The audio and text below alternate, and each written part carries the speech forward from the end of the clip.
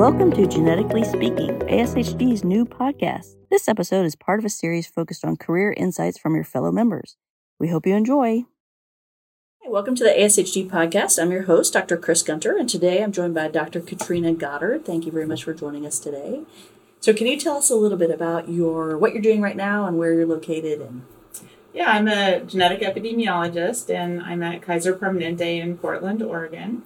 And I am really interested in taking the discoveries that are coming out of our field and trying to move them into clinical practice. And we bonded a little because you spent some time in Cleveland. I spent some time in Cleveland. Yes. We talked about thunder snow. It's all good. Right? Hopefully Portland has less on the thunder snow.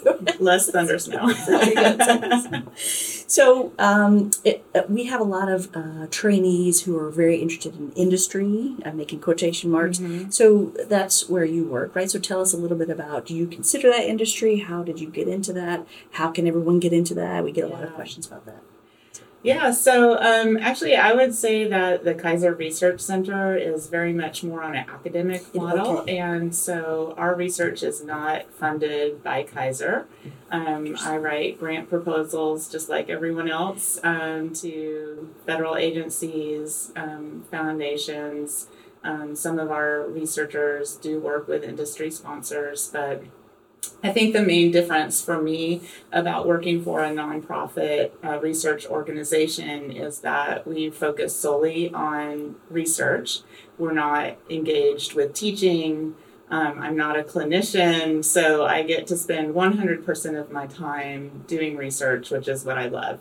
As you mentioned, before I went to Kaiser, I was at Case Western Reserve University on faculty, and so I did get to experience a little bit of that feeling like my time was spread very thin across all of the expectations of faculty in an academic department. So I really enjoy being in a place where I can really focus on what I love. That being said, I do also have an affiliate academic appointment with Oregon Health Sciences University, so I do get to interact with students and do a few lectures a year, go up for grand rounds, and still kind of retain that connection to the university.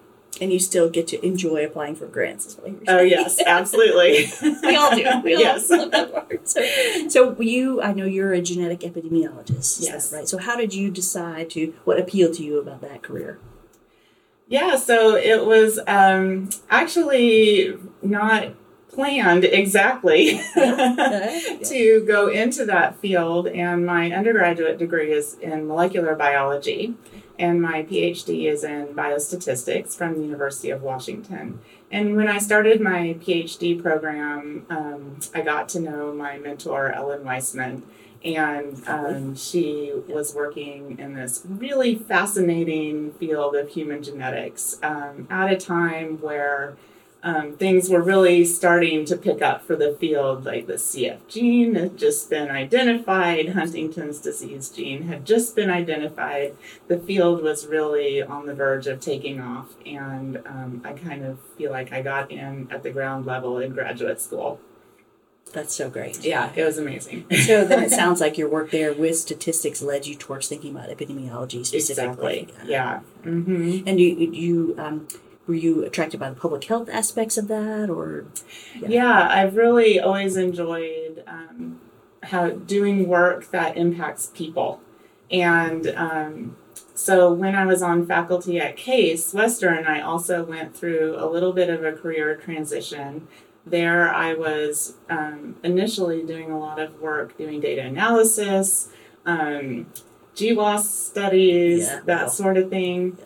But I actually started working with the ethics department there that had a project, and they were really looking at consumer genetics, which was this emerging thing happening at the time. And that led me to a mid-career fellowship at the CDC working with Malene Khoury, and really starting to think about public health genomics at that point more broadly. Than trying to make these new discoveries. So it was a lot of different things that led to that career decision, but I think what has always motivated me is that our work really has impact on people. And I think that's so important because sometimes Yeah. when you're in the lab, it's really hard to see that. To make that get connection. Of that. Yes. But absolutely. Yeah. It's nice to be able to see that. And you don't have to see patients, right, per That's se, right. to be able to do that. It's, that you feel like you're making recommendations, I would guess that. Exactly. Yeah. Our work leads to the evidence needed to make those recommendations. Yes. And that's important. Yes. Absolutely. So you mentioned direct-to-consumer genetics. I know that Yes. you've done some work in that. So how do you see that in the future, since you're on the front lines, kind of in that interesting front? How do you see that being integrated into healthcare in the future? Yeah, I think there's starting to be more of a blurring of the lines between the direct-to-consumer products and some of the clinical products, with some of the same labs offering the tests in both venues. So it's hard to know. It's hard to know.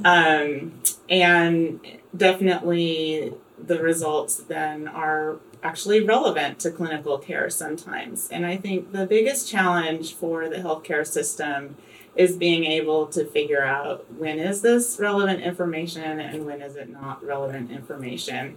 And so trying to really help our systems develop a plan for integrating the results that do make sense and helping patients understand when that doesn't make sense to bring it into their medical record. Mm-hmm. So, for example, the test that's being promoted on Twitter right now to tell you what kind of wine to drink, that probably doesn't make sense. Exactly. Yes. That's what I wanted to ask. It's becoming such a wild west out there. It must be just always very interesting to be working in that area. Right? Yes. Yes. Yeah. So, and are you seeing how can we as geneticists, maybe those of us who aren't physicians, how can we best work with health practitioners to help them make those decisions? Yeah, I think talking to people and really understanding their experience on the front line. What is going on in primary care? What is going on in the medical genetics department? Since I moved to Kaiser, I've worked very closely with the clinical geneticists there. And really, they are a lot of my motivation for the research programs that we propose, because we're trying to solve problems that really matter to the healthcare system. So you really need to have that relationship and need to understand what their concerns are in order to have relevant research programs. Absolutely. I think that's so important. So let's step back a little bit in your career. So you talked about getting your PhD and getting your postdoc. Yeah. And a theme that's come up in talking to a number of people for the podcast is talking about the importance of mentoring. Yeah. So can you talk about how that was important to you and what you think has worked best? Yeah, I want to talk about a really early example, which was in high school, actually. That when I was a high school student, I actually wanted to be a musician. I did not want to go into science, and I could not understand why I needed to take a science class to graduate from high school, because it was completely irrelevant to what I wanted to do. And, but of course it was a requirement. So I decided to take biology, which was what I thought the easiest science. And, I completely became fascinated with it. I just fell in love with it. That teacher was amazing and really, changed my life. And, there was also a program for high school students in the Portland, Oregon area called Saturday Academy. And there was a researcher at Oregon Health Sciences University who opened up her lab to high school students. She taught a class that was in the evenings called Genetic Engineering. And we went in and actually got to work with bacteria in her lab. And just seeing a female scientist who had children, it was really eye-opening to me and amazing to know this is possible. You can be a scientist, you can be a woman, you can have children. It's a possibility. It is a sad statement, I think. Yeah, I say that. But I agree. I've done science night for my first elementary and then middle school, and I get the same thing from kids and moms all the time who come up and say, I'm so glad you're here so our kids can see that. So that's great. Yeah. That's really important. So then from there, it sounds like you then went into genetic epidemiology. So you mentioned wanting to be a musician. What else do you do outside of lab, if you have any time outside? Yeah. What instrument was this? I played the flute and the like Lizzo and the piano. Yeah. Those are my instruments. I only play the piano still. I don't really like to have an audience. That's okay. I play it with headphones on. But I also really like to do crafts. And so that's something I enjoy, scrapbooking and just making it's a way to be creative, yes. right? And think a different kind of creativity. Yeah. Exactly, which is really important to keep going and doing all this stuff. So what do you think? We're also asking people, if you were starting over and going into genetics now, is there an area that you are really excited about that maybe you're not doing now, but that you would really look into as a trainee? Oh boy. I know. This is out of left field. Exactly. There's still so much to do in this field, but I think what is really interesting me right now is that some of these discoveries that were made 20, 30 years ago to understand what is the underlying genetic basis of this disease, we're starting to really be able to impact therapies.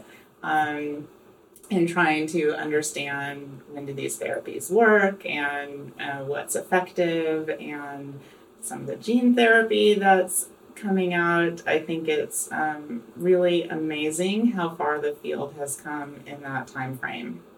Yeah, that's stuff that when we were in high school and college, maybe we were just hearing about the possibility of gene therapy. Yes, and now it's actually. I never would have believed this was going to happen this fast. Yeah, it's like the jetpacks, right? Yes. That's good. That's good. Yeah, so that's great. So that people, you're interested in seeing where we can go in the future, it sounds like, and making sure that we, are there any other classes that you would recommend that trainees get trained in? I know you suggested statistics, and that's absolutely always thought. Yeah, exactly. That's what I tell my child all the time: statistics or computation. Learn one of those. So, I think the thing I really overlooked in my training was writing, and how much time we spend as scientists communicating. As an editor, I'm totally in favor of this. Yes. That is absolutely a skill that I developed later in my career. I really appreciate the patience of my PhD mentor, Ellen Weissman, who really taught me a lot about writing, and the editors that I work with now. And that's just something that I didn't enjoy. And so learning how to get yourself started that's the hardest part. Yeah, just put some words down. Exactly. That's right. Yeah. And did you take any classes, or can you recommend any books or methods that really helped you on your writing journey, other than mentors who were amazing? I'm not sure I can recommend books, but I think just in terms of getting started, like just get something on the paper. And then once you have something down, then you can think about the organization second, or the particular words that you're using. Don't let those things become barriers to you to just getting started. And the other trick I was taught at the very beginning was just make yourself sit down for 10 minutes. And if you are done... 10 Twitter-free minutes is what that's right, yes. That's kind of hard, okay. And after 10 minutes, if you still don't want to do it, then, fine, get up and walk away. But oftentimes you'll find that you can keep going. Yeah. Get started. And I think also something that helped me was... I was reluctant to ask people for copies of their grants or early manuscripts because I didn't think they'd want to share, but people are usually like, yeah, that's sure, right? Yeah, that's fine. So I think that has helped me a lot, is asking people if you could see theirs, right. and especially the ones that failed, right? And have an idea of that. Yeah, and I think in terms of grant writing in particular, having people read your proposal who are not directly related to your work, because the reality is the people on study section probably don't do exactly what you do either.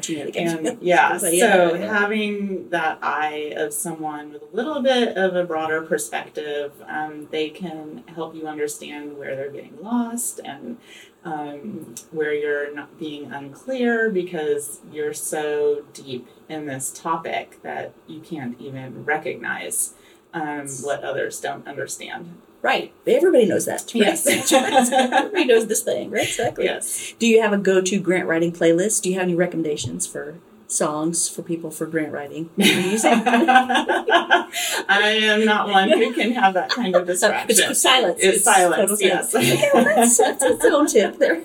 Exactly. Yeah, I've downloaded some ambient music that sometimes helps or that kind of stuff. So one last question I wanted to ask you about is you just started a large study for engaging 150 to 200,000 people in participating in a cancer research study. So can you tell us a little bit more about that? And that's such a huge challenge. Yeah, so this is obviously a collaboration with lots of different groups across the country, and it's funded by NCI. And it's really trying to think about early detection of cancer. So we want to identify individuals before they have developed cancer, and then we're going to be collecting samples and data and information about them over 10 years. And some of them will develop cancer over that time frame, and so we'll have this amazing collection of information before they develop cancer at various time points, and then also after they develop cancer we'll have access to the tissue samples as well as the medical record information of what happens to them. NCI of course wants to be very collaborative with this cohort and make this a resource for the scientific community.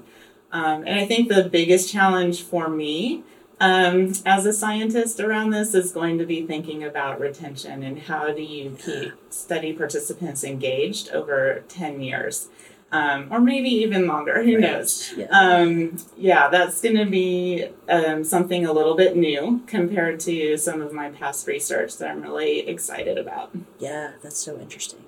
Yeah, I absolutely agree. How do you keep people engaged all the time? That's a huge challenge that we're dealing with because people move and they move around. I mean, obviously it's their health, so they're interested in that. But that's right. Absolutely. Yeah, I mean, everyone knows someone who's had cancer, and I think really trying to understand this as an investment for the future, and really going to help people understand the causes of cancer and how to detect it early, those sorts of things, hopefully will be motivating. And that's great because that's also part of what you wanted to get into science to do, right? Is to answer these questions. Yeah. All right. Well, thank you very much, Dr. Katrina Goddard, for joining us. Thank you for having me. This has been Genetically Speaking. Join us next time for new conversations and check out our online library for more valuable content.